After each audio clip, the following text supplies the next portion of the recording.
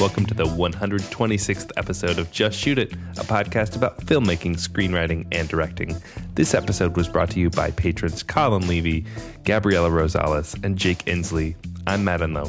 And I'm Oren Kaplan, and today we have Jay Bushman on the show, an old friend of Matt's and also the expert of experts when it comes to AR, VR, and storytelling outside of your regular realm, right? So, Transmedia, he calls it. But really, what I like about this conversation is he's really very much focused on storytelling. He's a director, he's a writer, and he has figured out how you can create a show, a series, something that's telling a story, but use other elements like Twitter, like Facebook, like other websites and other videos and apps on your phone to enhance that story in a really meaningful way. So It's pretty awesome. Yeah, he is as story-oriented as it gets, so don't worry about it being too techy or too nerdy. He's a big nerd, but he's a story nerd.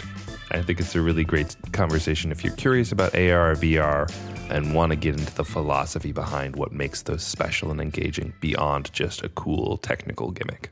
Before we get into the show, Matt and I have finally put together the live show. It's a back-to-school bonanza. It's happening on September 6th. It's being hosted at the Famous Group, the production company famous for its director, Oren Kaplan, and a bunch of other schmoes. It's going to be awesome. It's free, obviously. We have three great guests, Carlin Hudson, Tim Nakashi, Jordan Brady. We're going to talk about commercial directing. We're pretty much going to give you all the secrets of Jordan Brady's commercial directing boot camp, but for free in an hour of content. So if you can't cram in all that genius, but we're going to try. Yeah, it's in LA. We're going to have food. We're going to have drinks. We're going to have mingling. It's going to be fun. It'll be our third live show, but really our second event for listeners. Second open to the entire public. Yeah. And so, I don't know. I'm excited. I think our sound quality hopefully will be a little bit better than last time. We had a couple technical issues. But either way, come on down, say hi to us, say hi to the guests, and also make a friend with someone in the audience. I think that it's the thing that's the most special about the live events is watching listeners get to interact with each other. Yeah. And for patrons only, we would like to invite you to come a little early. We're going to open the doors for patrons a half hour before everyone else. We are excited to meet them, have them come meet our guests and mingle with us. It's just a way drinks. Just a way to say thank you and to get a little bit of extra one-on-one time with our patrons. Yeah, I wonder how many of our patrons are based in LA. Yeah. Because obviously that will be helpful to going to this event, which is in LA. If you don't live in LA and you are still a patron, we'll figure something else out. We're working on it, but it's evolving and growing.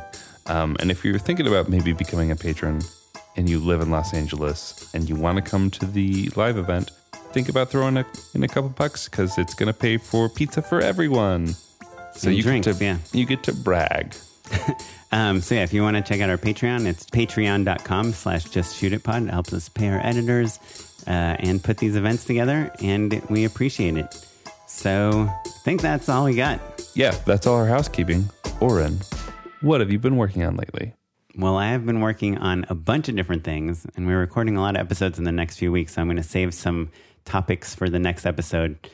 But what I want to talk about right now, because it's so related to what Jay Bushman is going to talk about in a few minutes, is I have a friend that just made a movie, Bill Kiley. He's actually going to be on the podcast in a few weeks. And he's kind of asked me to come help him figure out how to market the movie. There's like a PR company that's being released by Freestyle Releasing, and there's a social media company. They're like experts at making Instagram ads, Facebook ads, targeting people, all that film marketing stuff. But I'm kind of helping him do the shadow marketing. Like today, we set up a Reddit account so he can do an AMA. And I just wanted to talk for a couple minutes about a recent example I saw of how somebody is marketing their own movie in this kind of interesting, creative way. And this is someone named Lin Chen. So Lin Chen is an actress, and she just sent us an email. Thanks, Lin, yesterday. And she said, "Hey, I just thought you'd like to see my blog post about your podcast. I'm a big fan. Thanks again. You were so helpful in helping me prep for my directorial debut.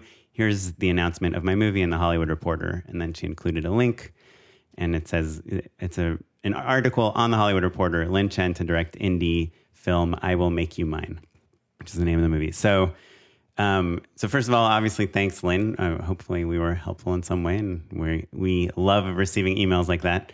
But the point in the story is like, we don't even really know if Lynn does listen to this podcast or not. Sure. But she could have done tricked us. Right. But it's not really a trick.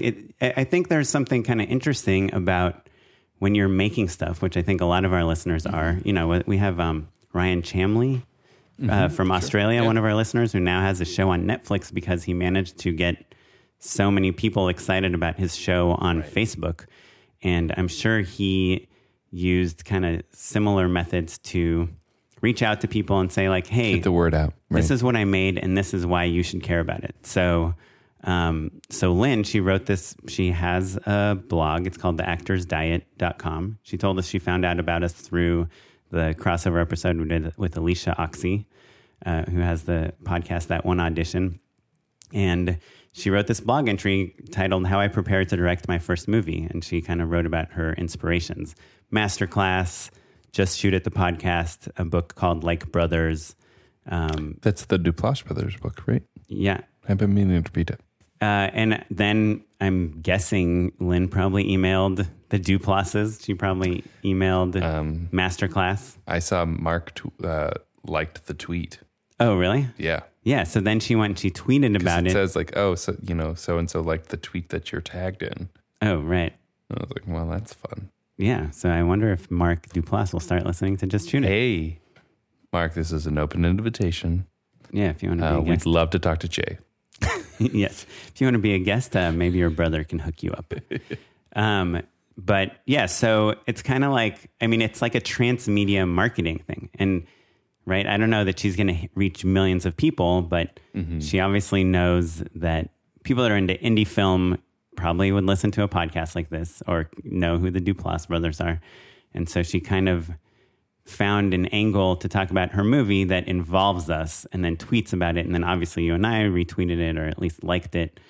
So I don't know. It's just like a really smart way to market. And that's what I'm working with Bill to do on his movie. So his movie has a lot of young surfers in it. So we are, sending links in the trailer to surf blogs and surf magazines and trying to talk to like influential surfers about it, but not in a jerk way. Like we're not emailing Kelly Slater and saying like, hey dude, can you post a trailer to this movie? Bro. Cowabunga. Surf's up, dude.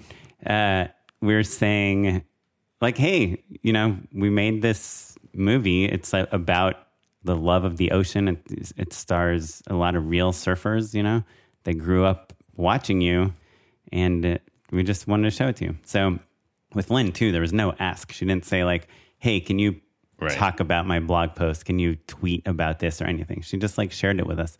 We actually got another email from a guy named Grant Pitchla, and he literally made a custom video for us where it's a minute long, and he's literally like looking into camera and saying, hey, Matt and Oren, I'm a fan of your podcast, and it inspired me to just shoot my movie.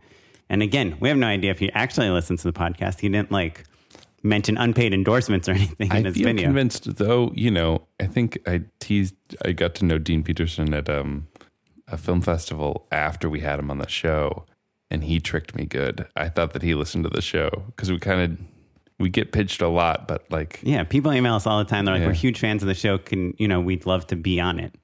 And 99 times out of 100, we're like, sorry, we don't, we have like our schedule's full or whatever. But if you have like a really compelling pitch, like, I did something insane that is interesting, we will maybe consider it. And we have before, but a lot of people write that they're fans, and they aren't really fans. Yeah. But anyway. Dean, if you're listening, I hope you're listening. Thanks for listening now. Yeah. We did it. One more. But just in closing, something Matt and I talked a lot about the first year we did this podcast, which is now 2 years ago, was that we would one day do an episode about like how to, try to get videos to go viral, how to market yourself, how to push things. I kind of haven't done it in a little while, but this week I'm really in the thick of it, and I will be for the next few weeks. So if it is something that people want to hear about, let us know. Email us at justshootitpod@gmail.com or tweet at us at justshootitpod, because I feel like some of our audience cares about that stuff, and other parts of our audience like couldn't give two poops. And I would say it's okay if not all of you want to hear about it, as long as a few of you do. I think it's worth the deep dive. Yeah. So let us know what you guys think about our topics. And until then, we're going to be talking to Jay Bushman. Okay, we're rolling. All right. Here with Jay Bushman. Jay Bushman, old pal. In his house. So happy to be here. And so great to see you, Matt. Yeah, man. It's been too long. It's been ages. Every time I see Matt, I embarrass him a little bit by reminding him that Squaresville is, to this day, still my favorite web series of all time. And I always counter, you need to spend more time with high maintenance. But Jay, thank you so much for being on the show. I always think of you as the kind of the leading expert, the perpetual leading expert in like emerging storytelling platforms and styles and genres. Like you are the AR, VR, ARG before it's cool sort of dude in my mind. So give the listeners a little bit of a rundown of how you describe yourself and what you've done. Oh man, that's a podcast episode unto itself. Actually, I give this talk at conferences quite a bit, and it's titled Transmedia Storytelling. No, really, what is it? Because we've been using this term for 10 or 15 years, and nobody likes it, and everyone argues about it. And the joke we use is you put two transmedia creators in a room together, and pretty soon you'll have three definitions of transmedia. I may be one of the last people that actually is still using it. I just haven't given up because I haven't found a better word. Mm-hmm. But the short version is it's telling stories over multiple platforms. And what that can mean is, rather than, we have a TV show or we have a movie or we have a video game, you have a single story spread across these multiple different formats. Sometimes that can look Matrix. Sometimes that can look like the Matrix or the Marvel Cinematic Universe or Star Wars. And that's one version of it where, you can watch Rogue One and not play Battlefront, and Rogue One is a complete and total experience for you. And that's sort of one version of it, but there's a whole other version where each individual piece doesn't stand on its own, that they all, like the story will cross boundaries from one medium to another, and you can use multiple formats to tell a single cohesive, coherent story. And that's kind of where I've spent a lot of my career is in that sort of field. And is the appeal of that it's just more immersive? It's more immersive. Immersive is another buzzword that is getting a lot of play these years. I guess it's like more fun. Like you have to. There's more touch points as a viewer. You're not just watching a movie. You're clicking on a website. You're tweeting at someone or whatever. I will say that for me, how I got into this was I started my career kind of on a traditional track. I went to film school and I was directing indie films, and then I started writing stuff for myself to direct. And then I sort of at some point made a switch to as a director who wrote to a writer who directed. And then I kind of moved away from the directing. But in 2001, and I don't know if you remember the Steven Spielberg movie AI. Sure. Yeah. Haley Joel Osment. Yeah. So there was this. It may be my favorite Spielberg movie. No, it's not. Yeah. Come on. I love it. Have you seen any other Spielberg movie? Yeah, and I've seen AI pretty frequently. I rewatch it with some regularity, and I didn't say I think it's the best, but the one Your favorite. My favorite. Right. Jurassic Park is tricky too because that kind of triggers some, Yeah. Next time you watch it, watch through the closing credits, and you'll see a little credit block for a bunch of characters who aren't in the movie. Laya Sala, the Red King, are two that come to mind. These are characters from the alternate reality game that started about 4 months before the movie came out. And this is before we had the phrase alternate reality game. We just didn't even know what this thing was. It was just this immersive story / marketing campaign that unfolded everywhere. And it started, or one of the starting points was if you saw the poster for the movie, and on the credit block, mixed in with cinematography and edited by, there was this credit that said Sentient Machine Therapist Janine Sala. And if you were like, what the heck is a sentient machine therapist? And you Googled Janine Saller. I guess this was so long ago, you would have Yahoo'd her or Right. Alta Alta Vista'd Vista, her. yeah. But if you Alta Vista'd Janine Saller, you found her website, which said it was the year 2142. And yes, I'm a therapist for robots. And oh, this is the website of my granddaughter. And oh, here's the website of a friend of mine who works as a thermal engineer. And he has this AI controlled sailboat that he really loves. And oh, but he recently died in a boating accident. And then this pop-up message pops up with this really menacing music and says, go away or you'll get hurt. So you're like, well, of course I'm going to keep looking around. And so you keep poking around this website and you find this page that has a puzzle on it. And if you solve the puzzle, it gives you the URL of another website, which is the coroner's office website, where you find out that the friend did not die in an accident. He was murdered. And this is the start of a 6-month-long murder mystery thing that unfolded on like hundreds of websites, the posters, the TV spots for the movie had clues in them. There was things in newspapers. There were live events. There was this just thing that unfolded, this story world that was connected to the movie AI, but a story in and of itself. And I got sucked in as a participant. And when it was over, it was like I couldn't go back to just normal, quote unquote, normal storytelling. And it really kind of rewrote some of my mental DNA. And did how you you tell stories?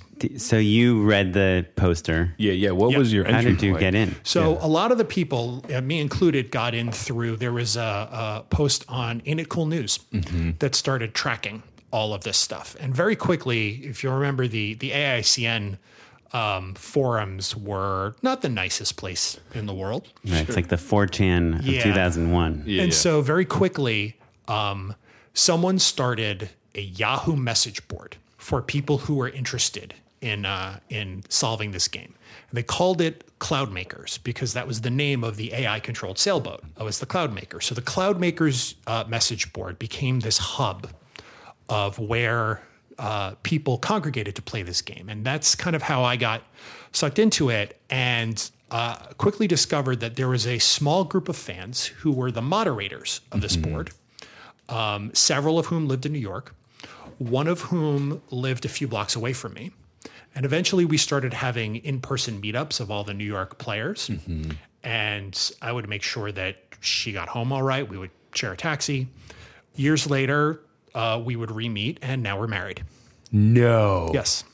That is incredible. Yes. And years later, I got to meet the creators of the game. And one of the things that they often said was they measured the success of their games by the number of wedding invitations they received. We are not the only, we call them Cloudmaker couples. We're not the only one. But it was a real hallmark of how much engagement this kind of experience could create. So I got really interested in this sort of how do we use the internet as a storytelling Wait, device. so is AI your favorite Spielberg movie? No. Actually, we got to go see an advanced screening of the movie. A part of the game was gave us a way to buy tickets. And we all went together and we saw it and we were like, the game's better. But also at these screenings, they handed out posters, and the posters were not for the movie. They were posters for the game. And up until that point, we didn't know who was making it. Like, it never announced itself as like the AI game. Like, it was just this thing that pretended it was real. And so But finally you knew this. it launched off of the credit block. Yeah. But no one ever said, yeah, we're doing this and it's a marketing campaign and come see AI opening on. But we finally found out who was behind it at the screening. And it was a small unit deep within Microsoft Games. And what we found out later is that it was started by a couple of people who were working on the Xbox. When presented with the news that Microsoft had acquired the gaming rights for AI, they were like, how are we going to build an Xbox game out of this? Right. And so this was their solution on how do you make a game with these rights that isn't like a shooter about a sad robot boy. Right?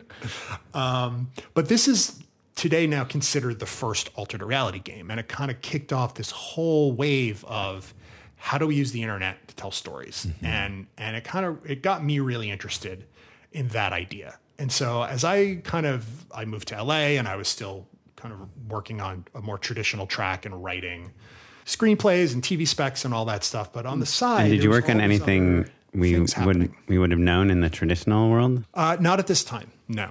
And I'm getting frustrated, like, you know, when you first move to LA and you counter how monolithic the system can be here. Right. You're like walking through mud. Yeah. And one of my particular bents as a storyteller is I am always interested in doing adaptations of classics. It's just something I'm always interested in. My original background is in the theater. And so I'm always like, oh, we can take a Shakespeare play and we can put it in space, or we can, you know, take this and put it over there. And I spent a couple of years working on this passion project that was an adaptation of the Shakespeare play Coriolanus. And what I learned is never say the word Coriolanus in a meeting, because your meeting will be over. Yeah. Oren and I both were like, yeah, sure. Yeah. That Or one. what? Yeah. Anus. Did Neil Gaiman? It's one of his redid that lesser one, right? known plays, but I got a chance to see it years ago when I was living in New York with Ralph Fiennes. And it just blew my mind. It's one of those things you're like, it's a Shakespeare play I've never seen, I've never read, I don't know this story. So it felt real and new. And I was like, ugh. But yeah, so this is around now, we're getting into about 2006. And 2006, 2007 is this inflection point with the internet where people are starting to say, hey, wait a minute, we can use this to go directly to our audiences. And you have musicians like Jonathan Colton. There was a big moment in 2006 or 2007 when Jonathan Colton made a record and sold it directly to his audience and did not go through a record company. Right. Now, today, that's like not a big deal, but he was like one of the first people to do that. And everyone was like, idea. Yeah. Oh my God, can you do that? You had writers like self-distribution. Yeah. You had writers like Cory Doctorow, who would put up one of his short stories on his website, give it away for free, and his book sales would go up.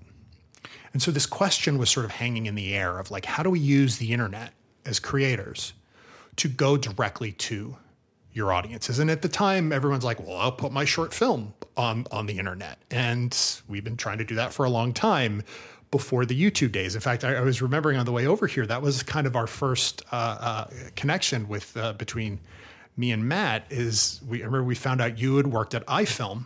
No, Atom Film. Atom Film. But right? iFilm was also purchased by Viacom. Yes. So Atom Films became basically ComedyCentral.com or merged with ComedyCentral.com. iFilm merged with Spike TV. But when I was still living in New York, I was working at an internet company doing what we back in the day called streaming media. And my first job, the first day on this job was, we have a deal with Atom Films. Here's a stack of tapes that needs to be digitized. Go digitize those. So we were on the other end of that. And that was somebody sent you $50 checks basically to digitize their movies. Much. But anyway, so to back to 2006, I'm like, all right, how do we use the internet to go directly to the audience? But I'm a writer. I'm a dramatist. You can't just upload a script to the internet. I mean, you can, but who's going to read it? Can I interrupt you for a second? Sure. So this term dramatist and a dramaturg, I feel like I see them all the time. Dramaturg. Yeah. Dramaturg. Can you define them for me? I don't know them that well. Dramaturg is one of those theatrical jobs that like springs up because we need somebody to do this. And there isn't anyone's real job. My understanding of dramaturg is that they do a lot of the research for a play. So it's, working with the writer and the director to figure out, oh, we're doing a play set in the 1950s in Biloxi, Mississippi. All right, well, this is what the 50s in Biloxi, Mississippi would have looked like. And, this is what the power structure was. And this is, all the kind of research about the period is part of it. I'm sure there are dramaturgs out there that would be like, you're completely wrong and it's not what I do. And, but that's a terminology battle for another day. So dramatist, you mean a person? I mean dramatist in this sense. I use the word dramatist to differentiate between a prose writer, right? Someone like Cory Doctorow is a prose writer. He writes a short story. He can put it online. You can download it. You can read his story. And even though the transmission method is different, the experience of reading it is mostly the same. Sure. Yeah. A book or a website, who cares? But right? a dramatist doesn't do that. Right. A dramatist writes the instructions for someone else on how to produce the experience. Right. It's the difference between a novelist and a screenwriter. Yeah, exactly. Oh, right. Yeah. Like you're writing the blueprints, not the final product. Yes. I didn't realize that either. I'm glad you asked that, Oren. Yeah. Yeah. Yeah. And I like those definitions of these kind of vague in between the consumer and the creator. Sure. Yeah. Things in creative spaces. Anyway, go on. Oh, and a lot of this is just, we need a word to call the thing, because otherwise it's just the thing. And what is it? I don't know. And we, like I said at the beginning, we've been arguing about some of these terms for decades now. But I found myself in this situation where it was like, well, I'm writing scripts. How do I translate these into something using the internet that I could go directly to audiences with? And then I was like, oh, that's what alternate reality games do.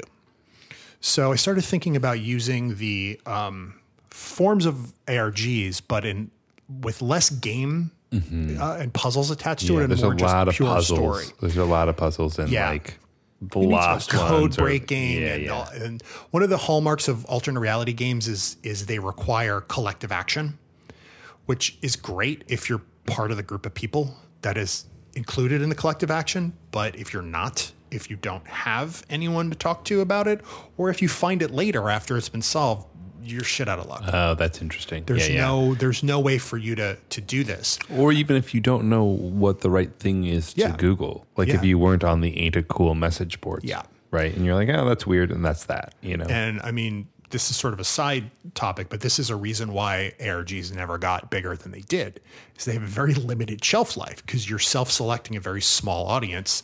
99% of your potential audience is never even going to get a chance to experience it. And that was something that I was thinking a lot about. And I was like, well, how do we use some of the cool stuff here and get out of some of the problems? And this was around the time when Twitter was first exploding in 2007. And so in 2007, I wrote one of the first Twitter novels, which was an adaptation of a Herman Melville short story set in space called The Good Captain. And that was when you were limited to 144 characters? 140 characters. So it was like 8 to 12 tweets a day, every day for 4 months. Sounds like a real job. Yeah. Could you schedule them? You could, right? You couldn't. Not at those times. There were a couple of tools, but it was a lot of manual tweeting. I wrote all of it beforehand. So I did all the development work. I did all the writing. And was that when you had to text a phone number for your tweet? For the record, when I said bleeding edge, I wasn't bullshitting. The joke I made before we started was, my career has been on the bleeding edge, but I'd like to come in because bleeding hurts. And so there was a lot of manual cut and paste. So you're in real time.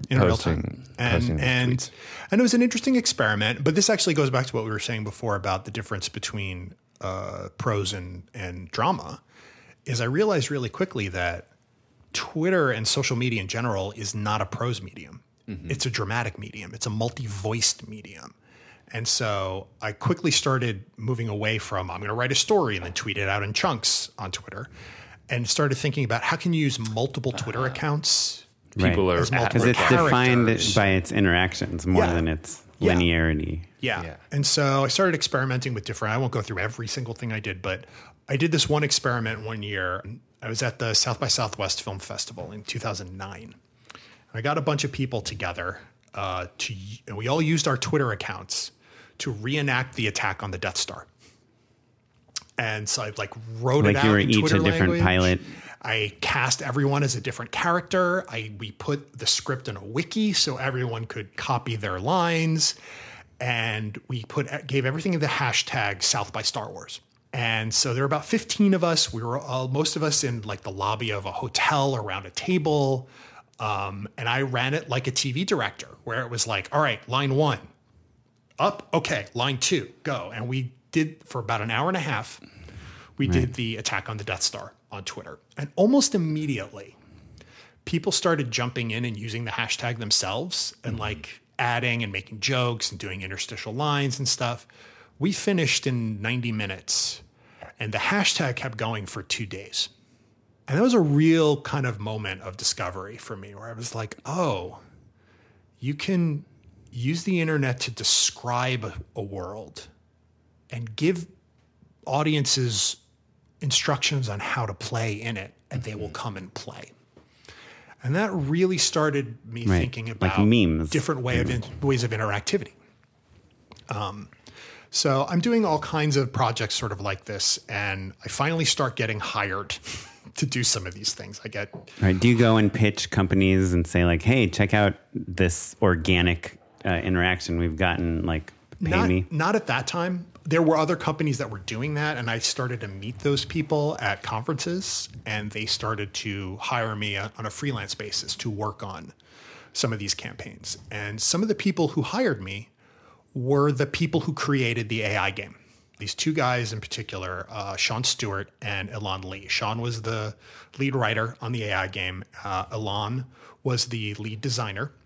And they had started this company with a third member, Jim Stewartson. The three of them had been at this company, 42 Entertainment, which they started after they left Microsoft. And 42 did a lot of the really big ARGs, like there was one for Halo 2 called I Love Bees. The one ARG, even if no one has ever heard of the term ARG, they most likely heard of the Why So Serious campaign for The Dark Knight, which was this 1.5 year long kind of connection between Batman Begins and The Dark Knight that took place in the real world. And just 42 did that. I don't think we've defined it yet, but ARG stands for Alternate Reality Game. Okay. And that's another term that we're like, what is this thing? We don't know. And some people said, hey, it's called an alternate reality game, and it stuck. I used to be a programmer back in the day, and it's like arguments is what ARG usually stood for, because you pass arguments to functions.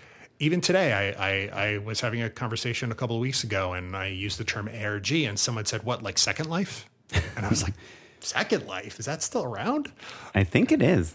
Yeah. I think so. I mean, well, but I know Lost did like Lost a compendium Yes. web series, but I remember like 5 years ago, maybe Ben Affleck and Matt Damon did this show where someone was like had a bunch of money, and was running across America, and people were supposed to find them and get the money. Yeah. So marketing campaigns leapt on this stuff because it's like, oh, look, it's a thing, and we can tell a story about the thing we did, and that's cool. Right. There's a great press release in there of like, all these fans came to see Batman early because they solved this puzzle, and look how devoted they are. And if they're that devoted, the movie must be really good. It's great for case study videos. So anyway, Sean, Elan, and Jim had started this company, Fourth Wall Studios, when they left 42. And they started hiring me to work as a freelancer on some of their marketing campaigns for other projects. And then a couple of years later, they got investment to build a studio. And so Fourth Wall Studios became this kind of attempt to build what a 21st century interactive content studio should be. And they hired me, and they hired a bunch of other people who had kind of come up in this space. They put us all in a room together, and they were like, we're going to make ARGs in a way that gets past the problem of what happens if you miss it. And the line that they always used, and that like became one of our company lines, was an ARG is like a rock concert. It's like Woodstock. You spend 3 days in a field with 20,000 people, and it's the greatest experience of your life. And then you go home, and you leave a field of trash behind you.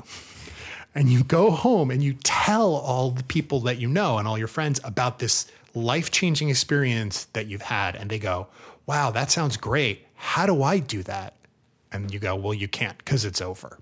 So if ARGs are the rock concert, what's the album?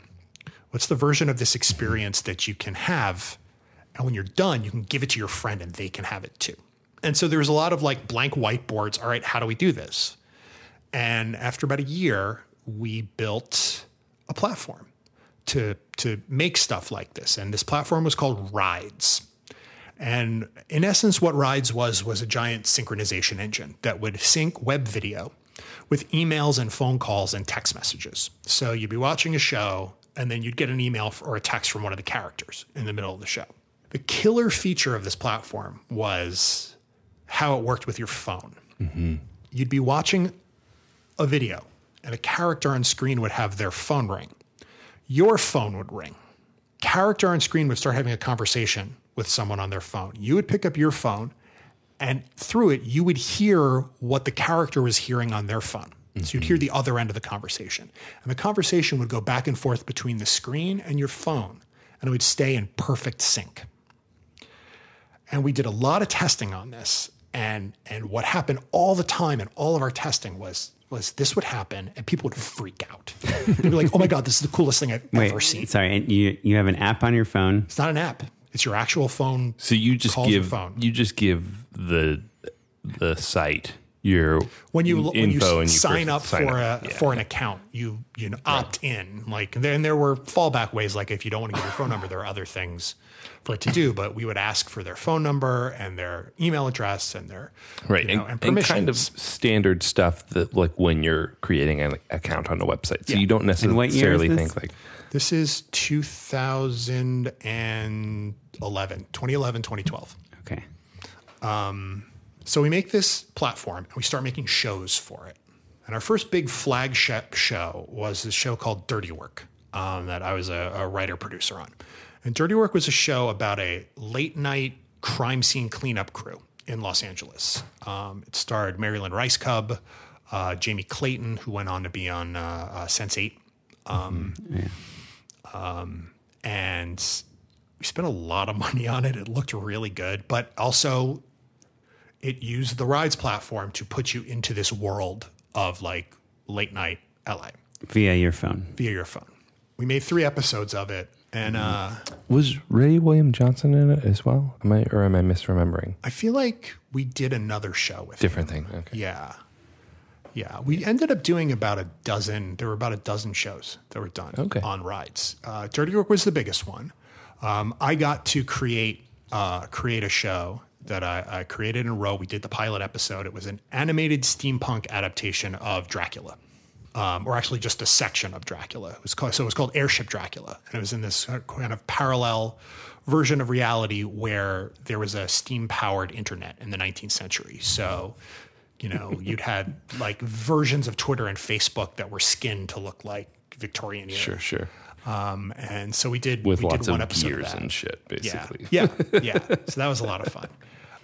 Dirty Work actually won the first interactive Emmy for original content. Up until then, there hadn't been a separate category for interactive shows that were their own thing and not an extension or a marketing campaign of a bigger show.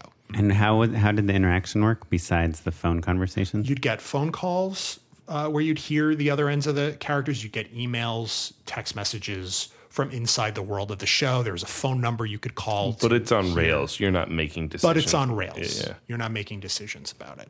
And on rails just means like you're not deciding to go into door 2 or door 1. There is this assumption in a lot of the conversation around interactive storytelling that interactivity equals choose your own adventure. Mm-hmm. And something that we have found over years and years and years of doing these is that for the most part, choose your own adventures suck. Yeah.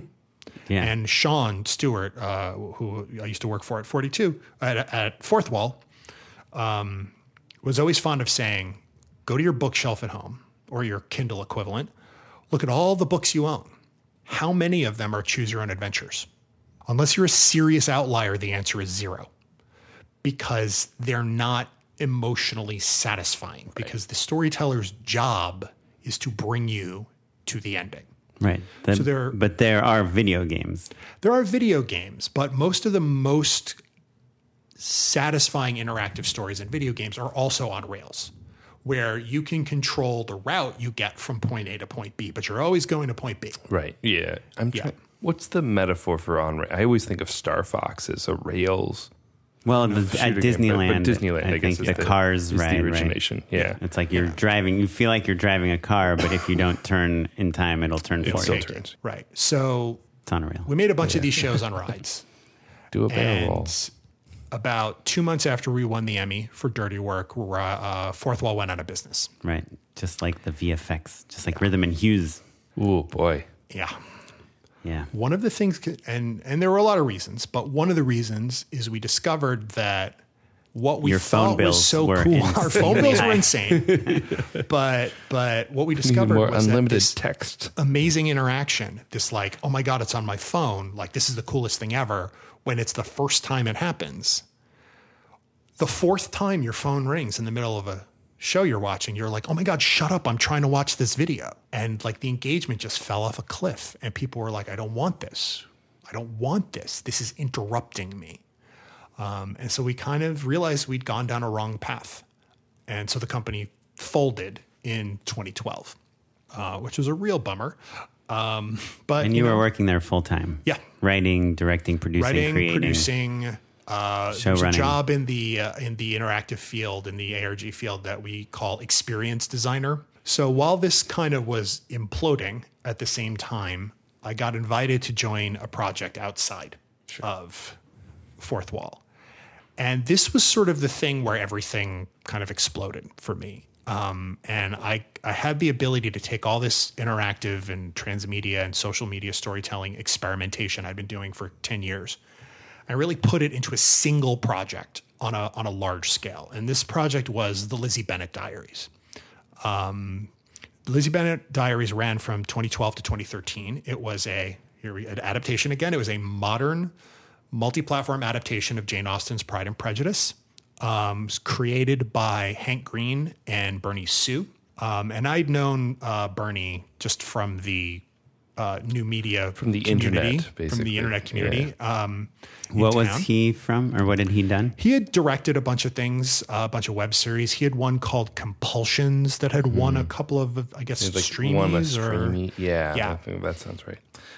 At that time, like the Los Angeles internet scene was really vibrant. Like the idea that we could all create things and put them online and share them with each other.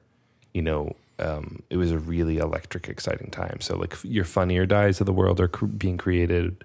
Adam had just moved down here, so there was like, there were startups happening all the time. So it was just like this moment where it felt like we were at the advent of the future and that we were going to be able to own and create our own content on our own terms and, be able to live that life forever, basically. Yeah, it was tremendously exciting. The flip side of that, though, is that, there are always a lot of meetups and conferences and panel discussions. And I lost track of the number of times I would be on a panel about transmedia storytelling. And we get to the Q&A, and the first question was, how do you monetize this? Mm-hmm. Yeah, sure. And at first it was annoying because we're talking about we're building a new storytelling craft. Like, we'll figure that out later. But, eventually you're like, no, how do you monetize this? Sure, yeah. I do need to make rent. Yeah. So Lizzie Bennet, and this is right around the time that you and I really got to know each other pretty well because previous guest Mary Kate Wiles was cast in Squaresville, my web series, at the same time that she was about to be cast in Lizzie Bennet. I think that I introduced her to Bernie. I don't know. It doesn't matter. But so... And Lizzie Bennet was on CW? Lizzie Bennet was on YouTube. Yeah. We did not have any network behind it. It was entirely self-funded. The first seed funding came out of Hank Green's pocket. He was like, I want to do this, and let's see if it'll work. And either it'll work or we'll do a month or two and it won't, and we'll just stop. And I don't think any of us expected what actually happened. Yeah. Which is we started to do this show. And at the very beginning, it was just 4 characters, vlog style, in a single room. We never went outside the room. And I got brought on to the project. Bernie and I had a mutual friend, and this friend knew that I had been working on my own trying to adapt Pride and Prejudice. And so she was like, when she was talking with Bernie, and Bernie said, oh yeah, I'm doing this, Pride and Prejudice thing with Hank. Liz, this is Liz Shannon Miller, who's an editor at IndieWire. Liz was like, oh, you should talk to Jay. And so Bernie and I had coffee, and he laid out like what they were planning on doing. And I was like, that's brilliant. Like all the things I had kind of put my Pride and Prejudice project to the side because I hadn't been able to crack a few things. and they'd cracked it. And I was like, oh, fantastic. And Bernie asked if Bernie laid out this plan of we want to put the characters on social media. We want them to tweet to each other. We want them to talk to the audience. We want them to be responsive. We want to create the world outside the room on the internet. And he asked me if I'd be interested in doing that for the show. And I said I would on one condition, which was I needed to be a full-fledged member of the writing staff, because it could not be secondary content. It could not come after everything else was done.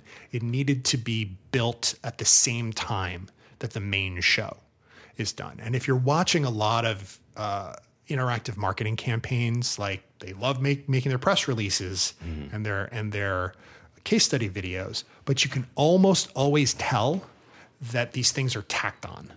And I mean, I myself have made a career also out of doing these kinds of things where you Tacking it on. to come in and do a thing, and you're like 9 layers out from the core creative team, and you just have to like find something that like might fit.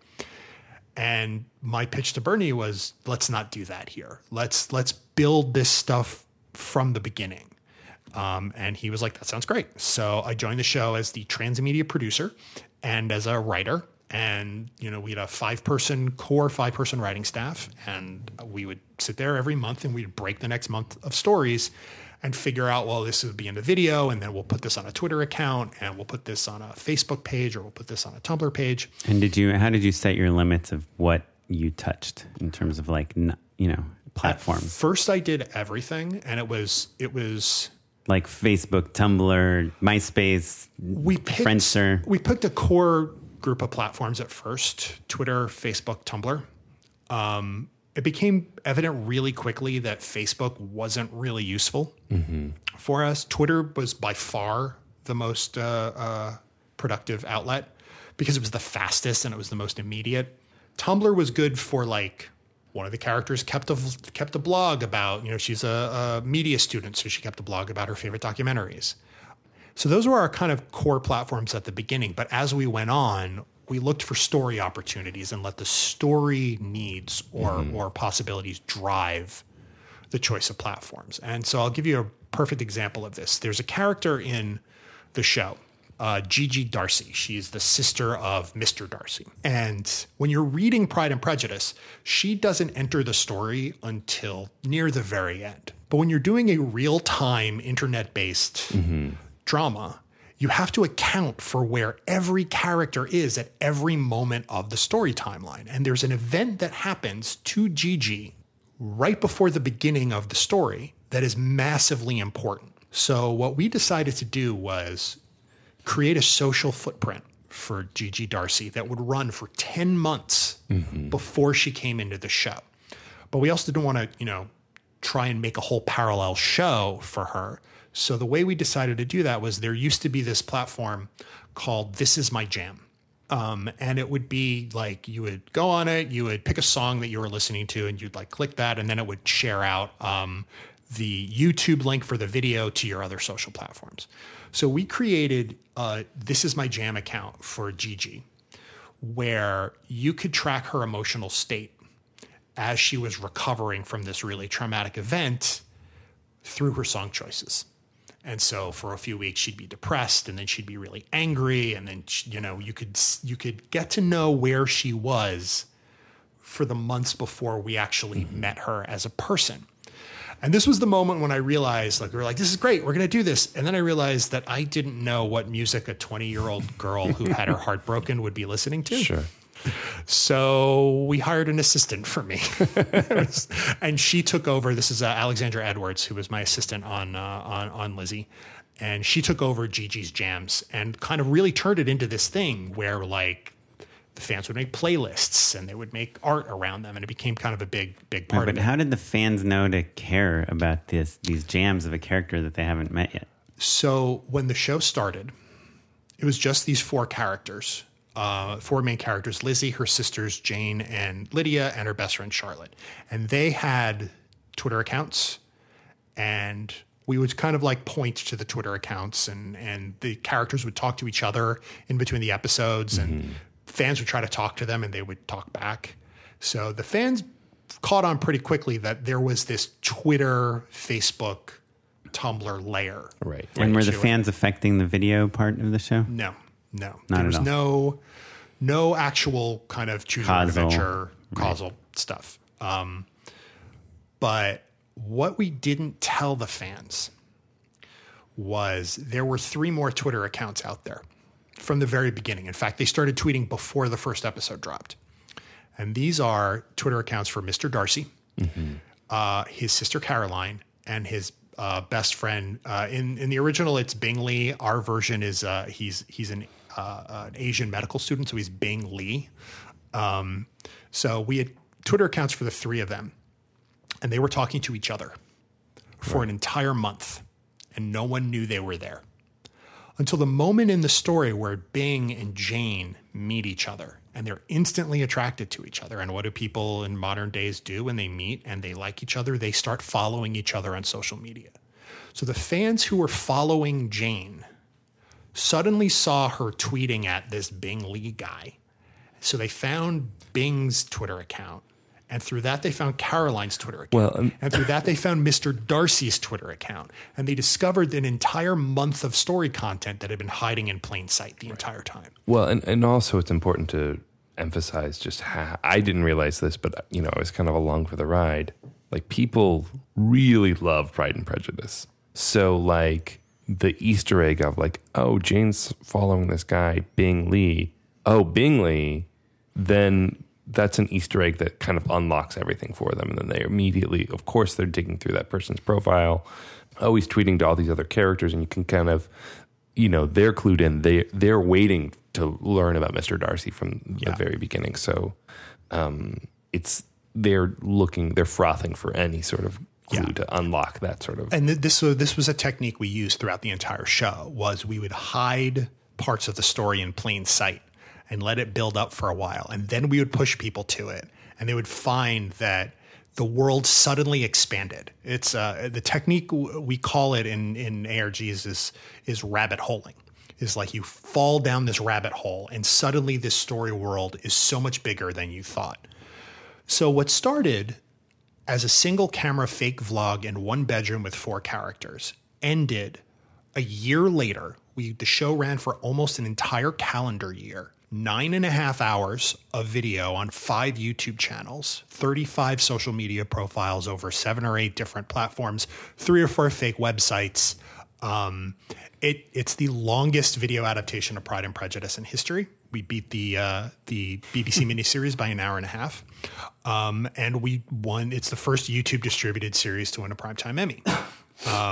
And we hit this fandom that, like, we all thought this was going to be fun. We had no idea the response it was going to get. And how many people were engaged? By the end of the original run, if you aggregated all of the individual, like 161 episodes across the different YouTube channels, we were north of 40 million aggregate views. In the 5 years since the show ended, that's crossed 80 million, because people keep finding the show and they'll find like episode 1 and they'll just binge the whole thing. And they're like 3-minute episodes, right? They're like 4 to 6 or 7. Oh, okay. Yeah, we built this huge thing. Oh, so it really became clear to us about 3 months into the show, we were invited to VidCon. The big internet video conference in Anaheim. And that I was there with Squaresville at the same time. Yes, and that's really where Matt and I met, was sort of on the tour. A lot of times. Sure. This is where we really got to know each other. But that was the moment where I was like, oh, I see what's going on. Yeah, because we had a panel planned, and in one of the medium-sized rooms, and it was packed an hour before the panel time. Like, they stopped letting people in because the room was full up. They had to do an impromptu signing with the cast because they were getting mobbed everywhere they went on the floor. And they just, for crowd control purposes, they were like, all right, let's just like do a signing event because there's demand. That lasted 3 hours. And it was just incredible to like stand next to these actors and watch them become icons to these people. And it was, I mean, it's really an old metaphor to describe it, like Beatlemania, but like that's the only thing I can think of is what that felt like. Or like VidCon nowadays. Sure. Yeah. Yeah. Just that was like in a lot of ways the dawn of what we of the insanity. Yeah. Like now it's like, cute British boys are getting chased all over the Anaheim, but right. Or like a Jake Paul or someone, sure. right? It's just a vlogger. Right. But we were getting that for a scripted series. And I remember standing next to Ashley Clemens, who played Lizzie Bennet. And there was just a point where we were like, we have to get her out of here. Like there was just too much attention. This is dangerous. Yeah. And like, it was overwhelming. Like, how do you handle all of this? So, right. And even though it was scripted content, I mean, you guys were creating the illusion that these people were characters that lived outside were people. We were, but we were never trying to trick anyone. And if you looked at every one of the videos and you pulled down the more info tab, it very clearly said directed by, written by, here's the cast list. This was post Lonely Girl. This is post Lonely. In fact, Lonely Girl is an important kind of antecedent because Jenny Powell, who produced Lizzie Bennet Diaries, worked on Lonely Girl, and she was a producer on that towards the end of its run. So she brought a lot of Lonely Girl DNA to it. Jenny brought a lot of Lonely Girl DNA. I brought a lot of ARG DNA. Hank brought his amazing connection with the audience. Bernie brought his incredible ability to just put teams together. We had this incredible writer's room. Wait, and this is all independent? All independent. Who's paying your rent? Well, that was one of the fourth problems. Is that no, but we this got is to post Fourth Wall. Yeah, this is actually Fourth Wall went away midway through this. In fact, I was able to work on the project because I didn't need them to pay me. But nobody really made any money on it. Was it SAG? It was SAG. It was SAG and WGA. In fact, I got my WGA card off of Welcome to Sanditon, the next show. But don't you have to pay people something? The new media contracts are there are no minimums. At least then there weren't. They've renegotiated them, but the minimums on the contracts now are for what they call high budget SVOD, which are like Netflix shows. They don't cover the low budget stuff. You can pretty much pay anyone anything, but if you sell it, then you have to pay residuals and pay into health and pension and all that stuff. And so as Lizzie Bennet started making these deals, we would get like a residual check for 5 cents. And like, hooray. But this in essence became a new version of the ARG problem where it would take so much money and so much effort and so much time that the model isn't really sustainable. So we thought we had found this new way of making shows. Right. You're riding this rocket and you're in Anaheim and, 1,000 teenage girls are screaming at your friend. Yeah. So you're like, of course, we're going to make some real cash on this thing. But it never happened. Yeah. And one of my main projects since is solving that problem is we have a format that engages people, that gets people excited, that people want to pay for it. So the other end of this story is towards the end of Lizzie Bennet's run, fans kept asking us, are you going to put out a DVD box set? We were like, you can watch the show for free on the internet. Why do you want to buy a DVD box set? And they were like, no, we really want to buy a DVD box set. So Hank and Bernie got together and they figured out how much it would cost to make a DVD box set, and they put together a Kickstarter. And what they said was, give us $60,000. We'll make the box sets. We're going to use a little bit of that money to fund the next show, Welcome to Sanditon. And anything left over, we're going to give to the cast and crew who worked really hard to make this show. Kickstarter opened. We got $60,000 in 2 hours. It closed 30 days later at $462,000. Almost $500,000. At the time, it was the 4th highest grossing film and video Kickstarter of all time. And what we realized is that we had given people this experience and not asked them to pay anything. They wanted to give us money, especially when we said it's going to go to the cast and crew. It's a perfect time to plug our Patreon page. JustShootIt.com/Patreon. Just kidding. Patreon.com/justshootitpod. Patreon's awesome. But this is even before Patreon. Right, so, right. Like, When is this? This is 2013. 13? The show ends in 2013. So like people want this stuff and they will pay for it. We lack the mechanisms and the models to give it to them at scale and to give it to them in a way that we can afford to live while we're making it. Right. And also, it's not like you guys it wasn't a huge team, right? It's robust in terms of just like what you were trying to do. But, total people that worked on the show, including actors, is like 30 people. Yeah.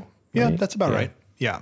There was a lot of running and gunning, a lot of people doing 37 jobs. Yeah. It's like a sandwich shop has more employees. Yeah. Yeah. Yeah. And to make the amount of content we made and the time we made it, like someone on a panel, I remember someone once asked me how many hours a day I devoted to Lizzie Bennet Diaries. And I kind of somewhat facetiously, but not really, said all of them.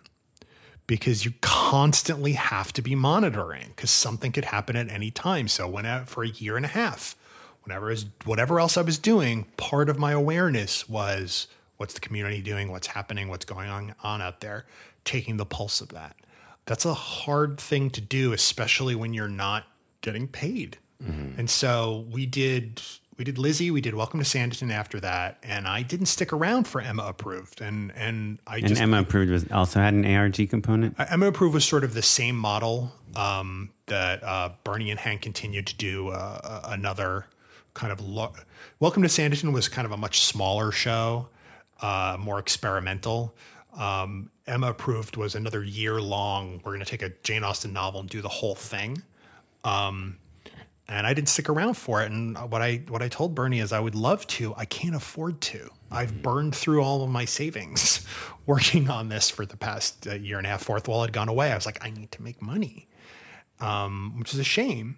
But so the experience of Lizzie Bennet Diaries opened up so many doors. Mm-hmm. And, up until then, I'd go on meetings.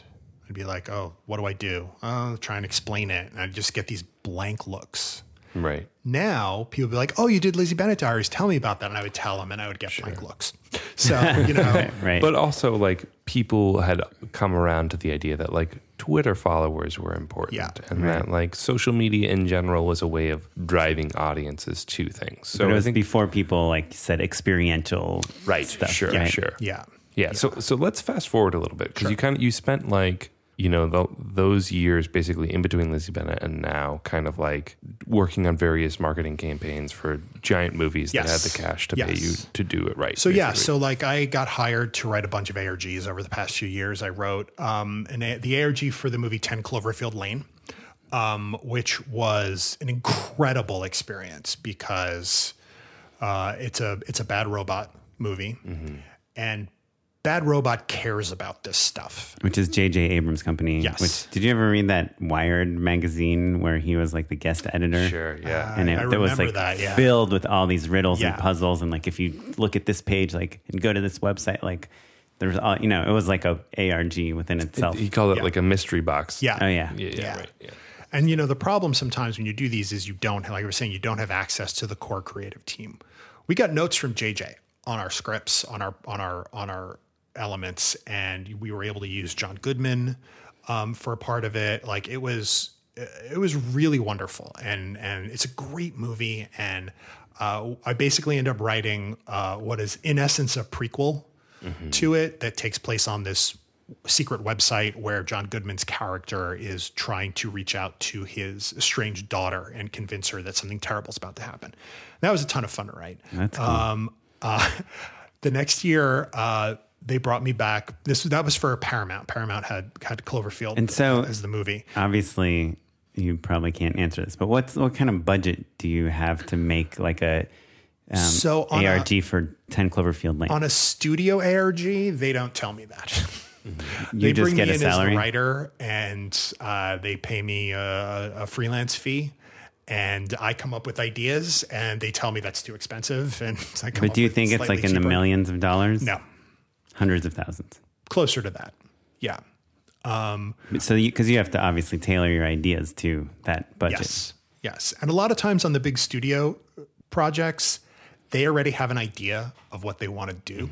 So the next year I wrote an ARG for the movie Arrival. Oh, cool. Which was really interesting because we had 4 players. There were only 4 people who followed this ARG. In total. I see. total. Gotcha. And it was really kind of discouraging.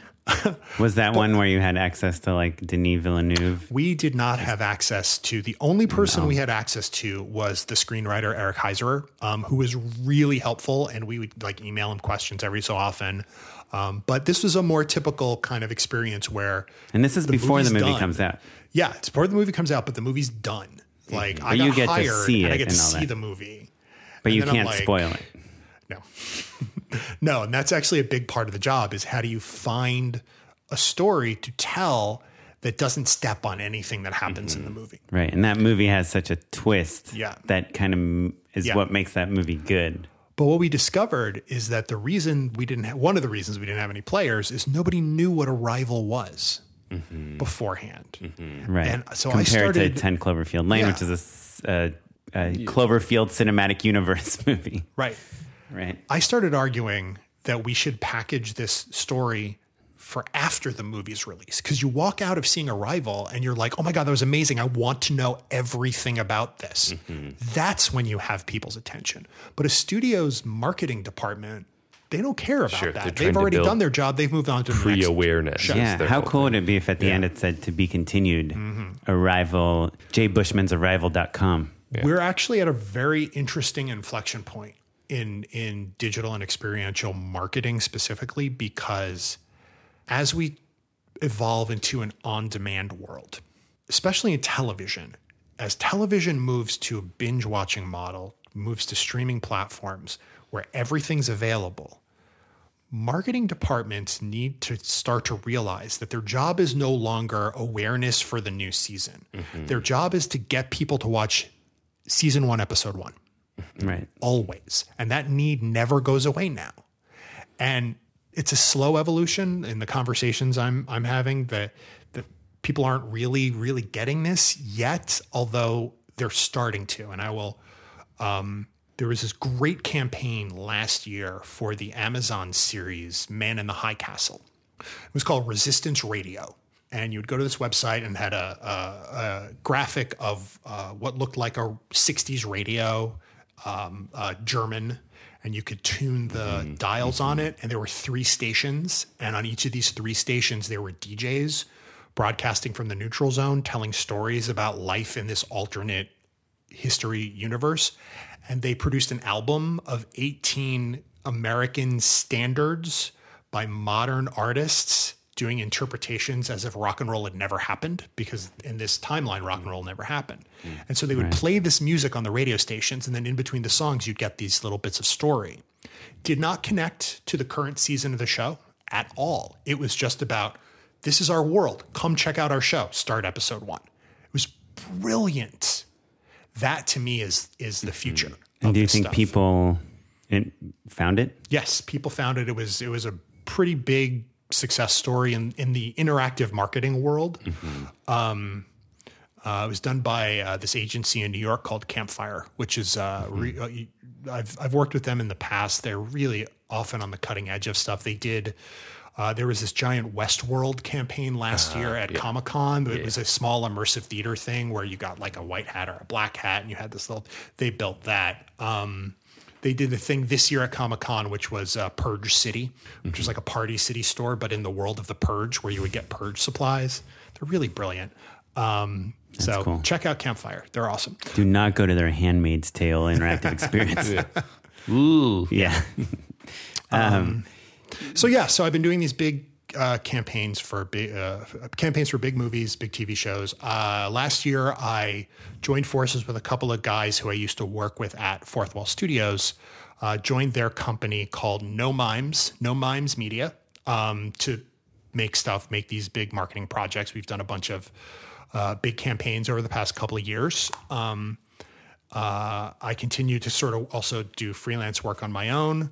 I've been working a lot lately with this company called Moth and Flame, which is run by a VR director named Kevin Cornish.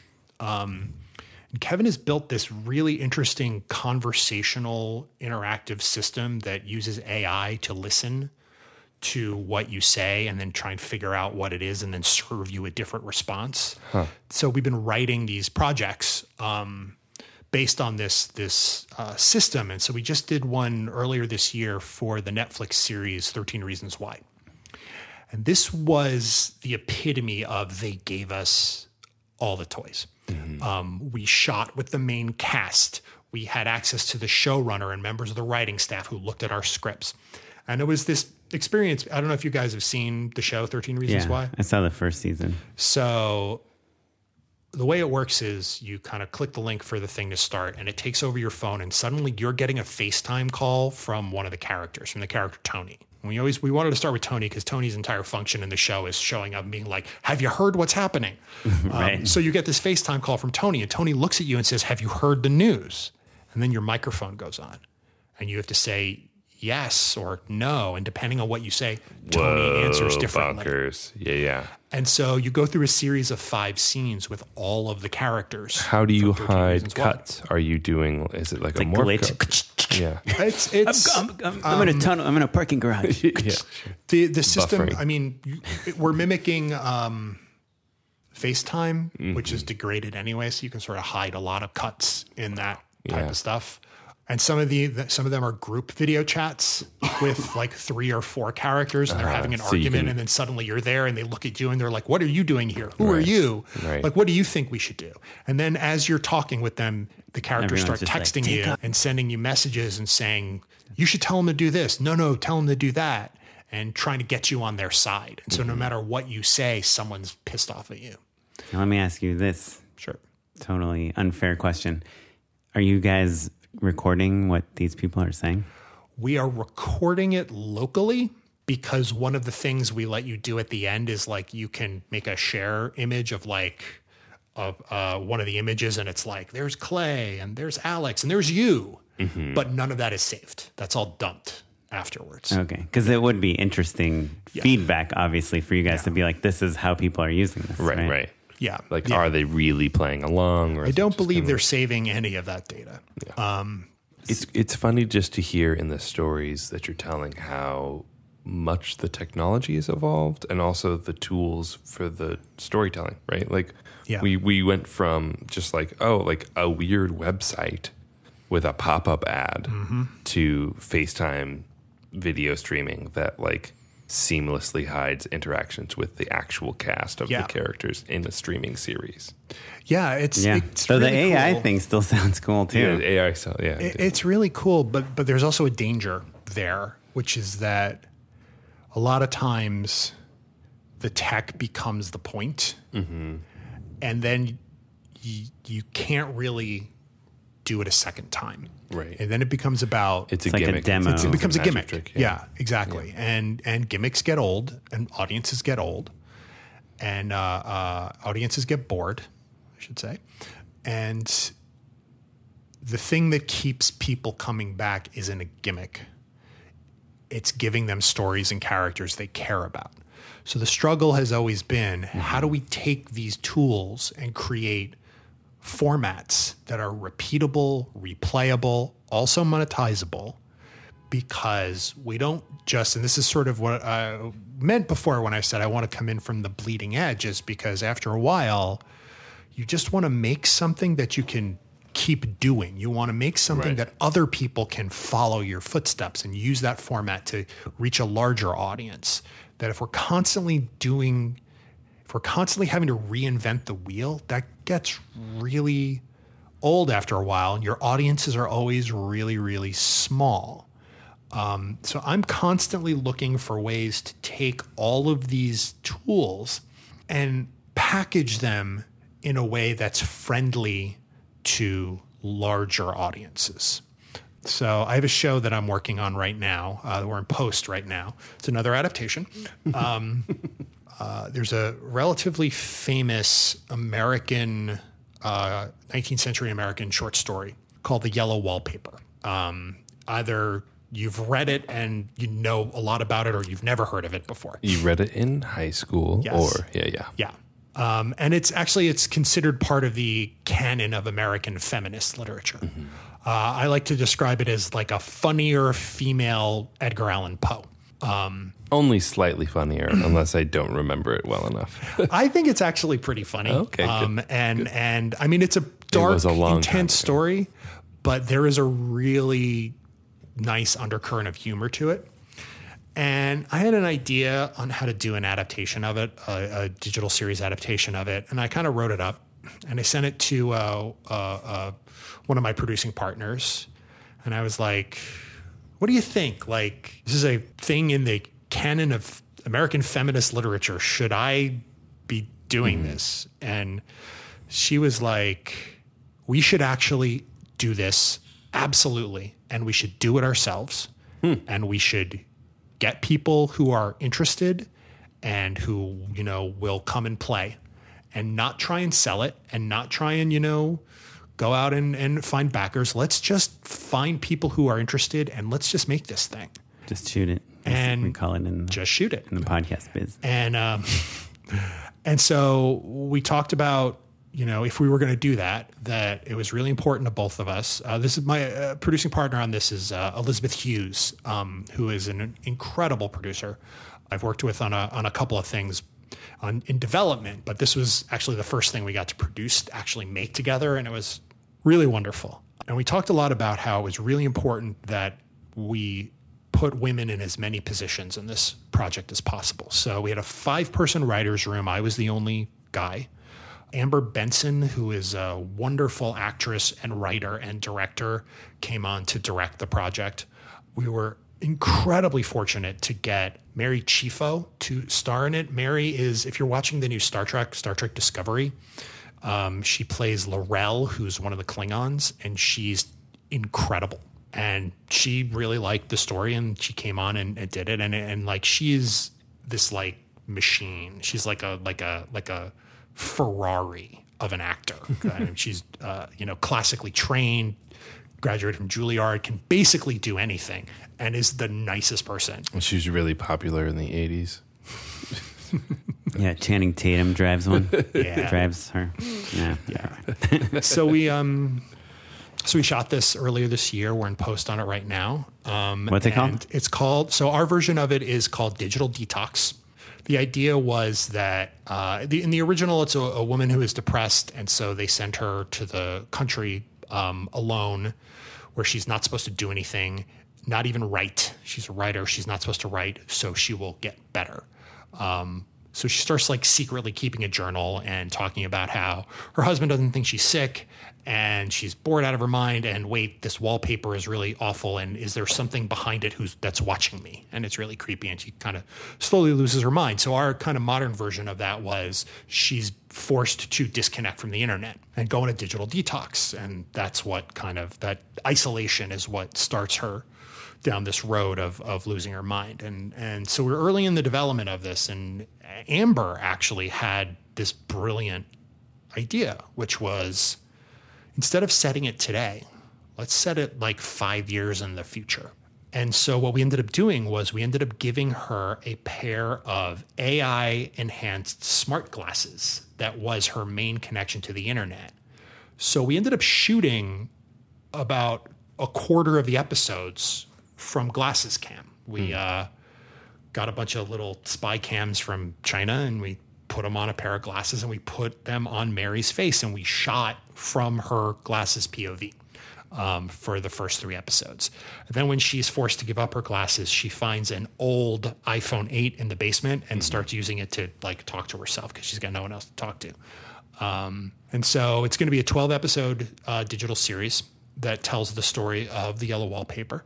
And it takes place in It takes place about 5 years in the future. 2023? We jokingly call it the Black Mirror version of the yellow wallpaper. May I ask who the president is? And We don't have the world you're not that connected well to the internet. defined. But I mean, this is actually a good point, because whereas in something like Lizzie Bennet Diaries, we're like, how do we make all corners of this world feel real?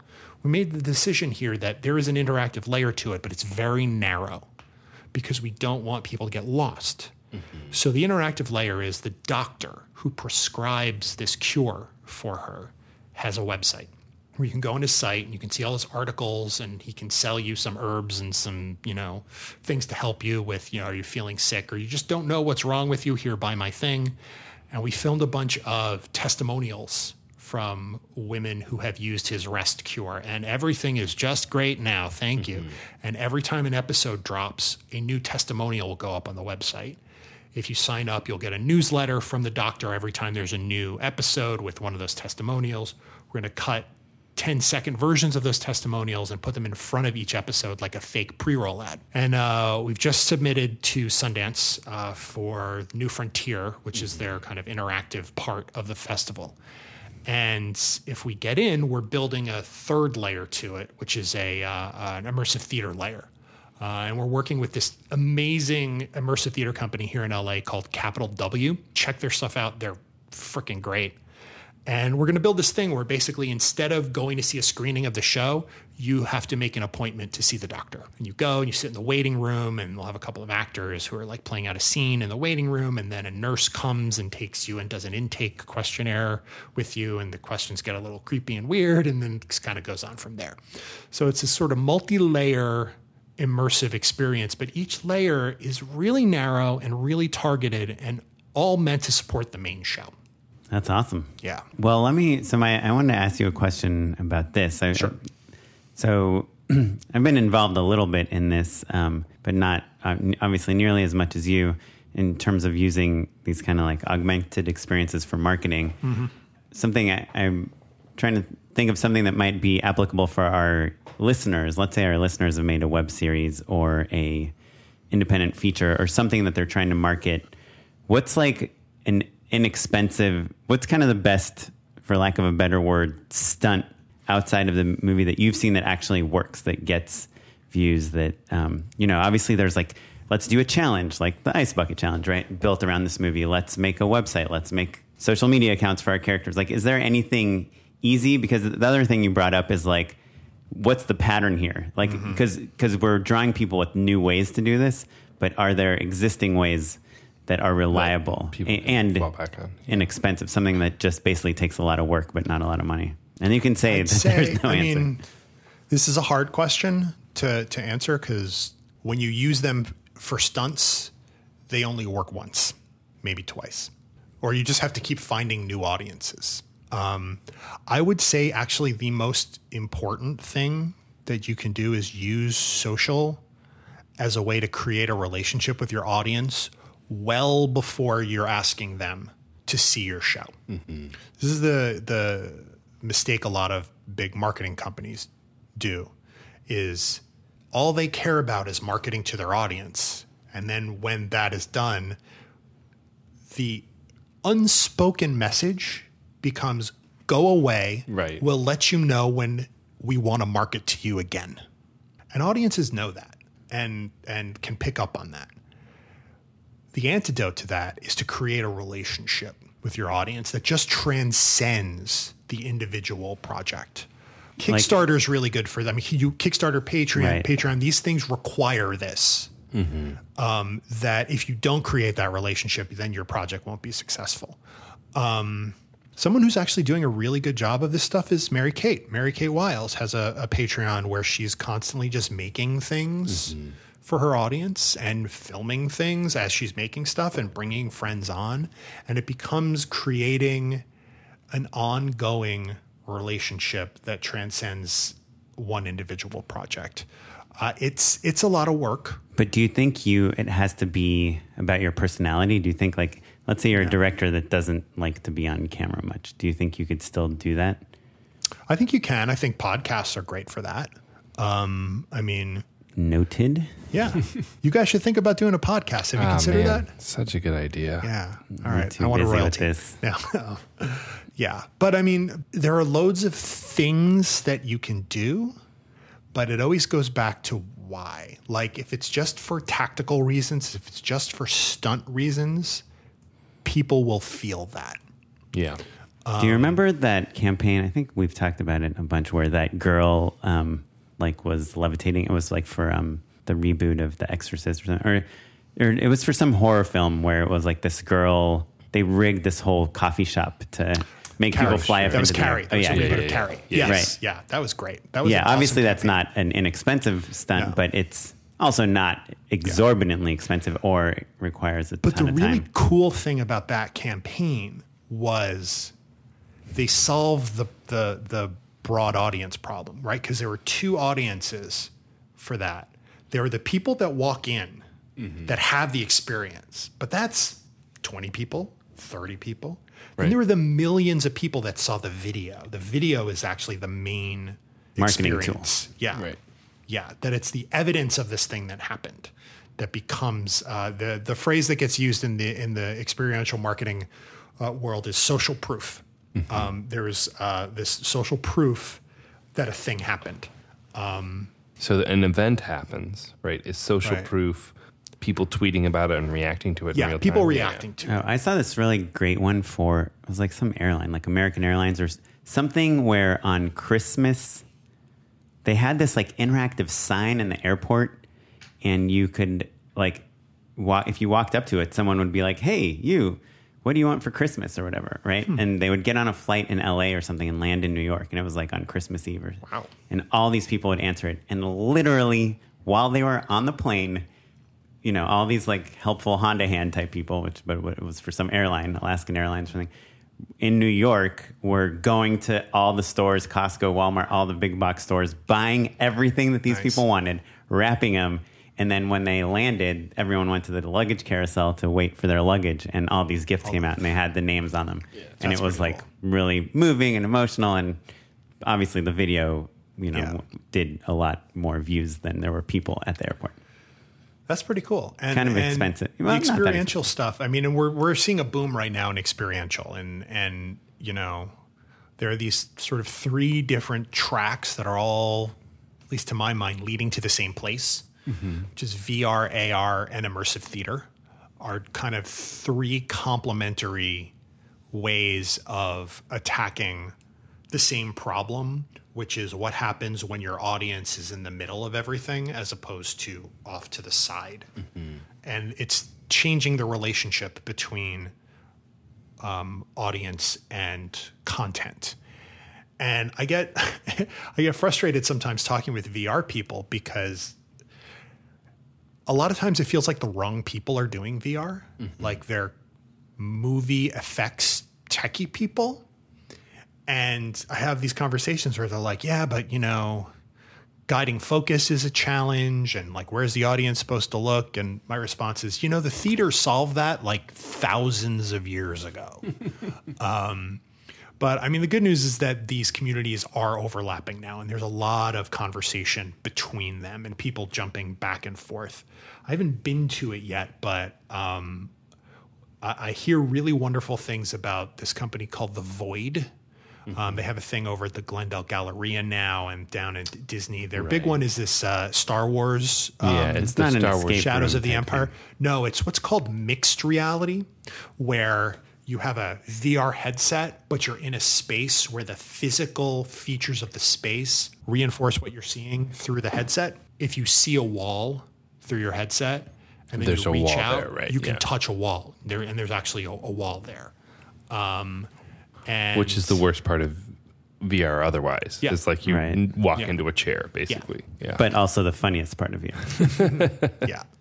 Yeah, so it's a really exciting time. There's immersive theater is this really incredibly just having a ferment moment right now, and there's a really great community here in LA. Of like diehards. My wife was in a interactive show about a year ago, and like the tickets are expensive. You know what I mean? But like I think they sold out the entire run in a day. I was like, $75 a head for these tickets. This is crazy. And there's a great community called No Proscenium that is sort of a clearinghouse for. They've got a newsletter that will tell you where all the immersive shows are here in LA. They've got a San Francisco and New York and North America one. Like it's this growing, it's a hub in this growing network of immersive theater and VR and AR creators who are just finding each other and collaborating and having these conversations and building this new it's like another wave of like, we have all these new toys. How do we build a language and build a way to tell stories with them? And there's a lot of experimentation going on, and it's really cool. This has been really awesome. You're already segueing on your own to endorsing things, which is okay. Our final segment of the show, the unpaid endorsements segment. Unpaid endorsements.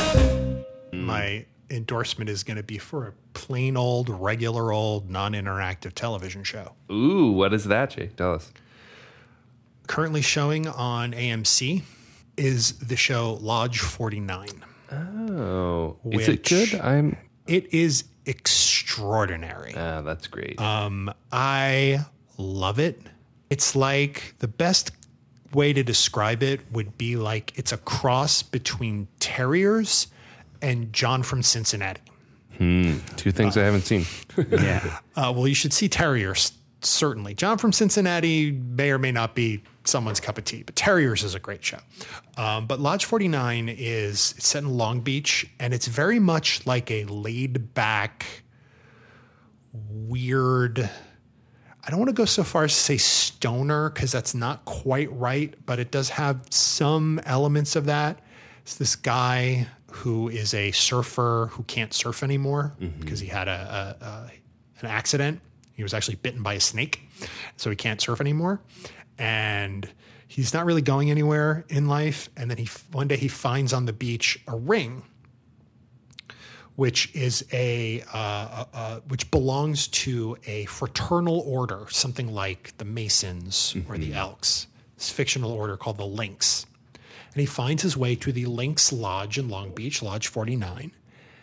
And it seems like it's going to provide meaning, or these hints that there's a larger design going on in the universe.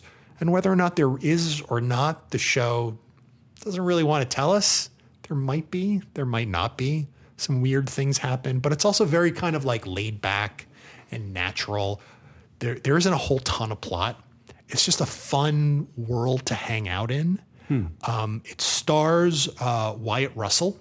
Kurt's son, right? Yeah. He looks exactly like his father, Kurt Russell, but he has also inherited the comedy chops of his mother, Goldie Hawn.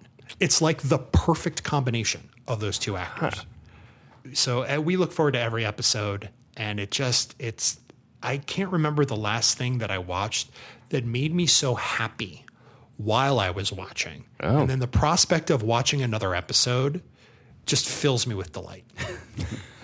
Nice. Awesome. Well, that sounds great. Lodge 49. Lodge 49 on AMC. Oren, you got anything, buddy? Yeah, two real quick ones. One is I'm watching Godless on Netflix. It's a Western. I don't like Westerns. Why don't you like Westerns? Why would you say such an insane thing? Because it's just like flat land with some wooden houses that are probably going to burn down in a few scenes, and horses and hills. I don't know. There's nothing to look at. Gruff old men and like women wearing like 500 different things. I don't know. It's just, to me, boring. But everyone kept saying Godless is good. And because we live in LA, there's a lot of signs about Emmy nominations around. And I've just been seeing all these signs. And I heard someone say, some woman was on some podcast. She's like, yeah, I feel like a lot of women don't like Westerns, but you should watch Godless because it's amazing. And I was like, well, I don't know. If even this lady who says she hates Westerns loves it, I better give it a try. And the pilot's awesome. I'm only 3 episodes in, but I really like it. Keep watching. It's good. Have you watched it? I've seen it, yeah. Oh, cool. Yeah. So I'm enjoying it. I'm an enormous... I stand for Michelle Dockery. Like, she is incredible. Well, I didn't watch The Crown at all, but she, I knew she was on it, and I knew people loved it, and she's really great. And Jeff Daniels is... I mean, you love him on The Newsroom, and he's just like the total opposite character on here. Yeah. He's just, and Dumb and Dumber. He's like... He I is know incredible. everyone knows he's an incredible actor, but it's like... I don't know that he gets the like De Niro-esque acclaim that he deserves. I think. If I remember correctly, there's a scene in, I want to say it's episode 2, and this is the moment where if you get past this scene, you're good. And I know a lot of people that could not get past this scene. It's like a 15-minute sequence of Jack O'Connell breaking a horse. Yes. And I know a ton of people that were like, out, done. nope, not interested.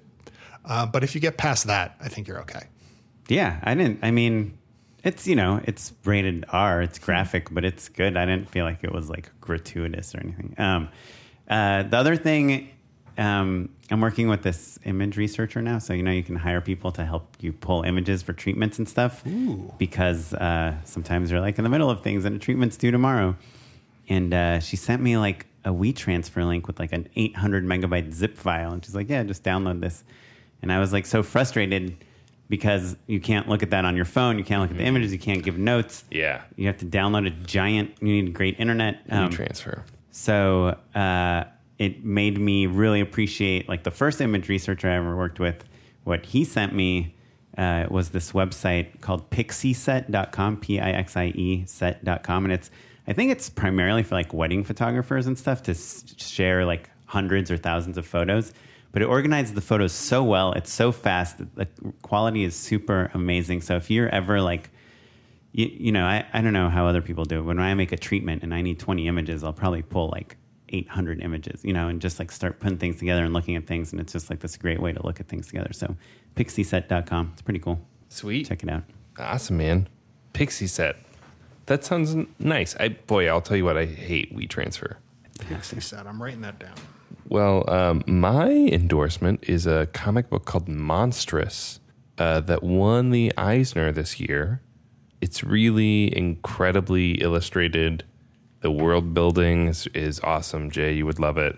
And it's kind of like this, basically takes place in this sort of fantasy-esque world where there are kind of different factions of human type people, some of which have like more magical abilities and some of which are kind of more involved in enslaving the magical people. And I love a good faction story. yeah, it's pretty solid. And there's like the world building of like the different guilds of like, the badass dusk shadow viper ladies and the nuns who eat the children, and there's all sorts of stuff like that. And like I said, the illustration is really incredible. So I'm just in the first collection now, but it's great, and everybody's like pretty vicious and unlikable in a way that's really empowering and cool. So Monstrous is what I'm into right now. Cool. Well, if you guys want to tell us what you're into or have any feedback about the show, you can email us at justshootitpod@gmail.com. You can leave us a voicemail message at 1262-SHOOT1. You can find us on Twitter, Facebook, Instagram, everything. We're at JustShootItPod, and I'm on Twitter at SmiteyPyleg. I'm at Mr. Matt Enlow. You are tweeting all of Harry Potter over the past 7 years. Yeah. I wish. You can find me pretty much on any of the platforms at Jay Bushman. Just J-A-Y. first name, last name. Yep. I'm pretty, easy to find. Nice. And Jay, you've got a podcast you should plug real quick. I've got a podcast that is totally different from all of the stuff that we spoke about today. The podcast is called Flushing Transit Authority. It is a storytelling podcast about two New Yorkers who live in Los Angeles and still have the misfortune of being fans of the New York Mets. It's pretty laid back. We just try and make sense of why we care about this thing so much over such a long period of time, and we have a little fun. Well, this episode was edited by Christopher Robert Gray. Our webmaster is Ewan Williams, and it was produced by Madeline Rosewat. The music you're listening to right now is by the artist Jazar and was provided by the Free Music Archive. Cool. Well, thanks so much, everyone. Bye. Bye.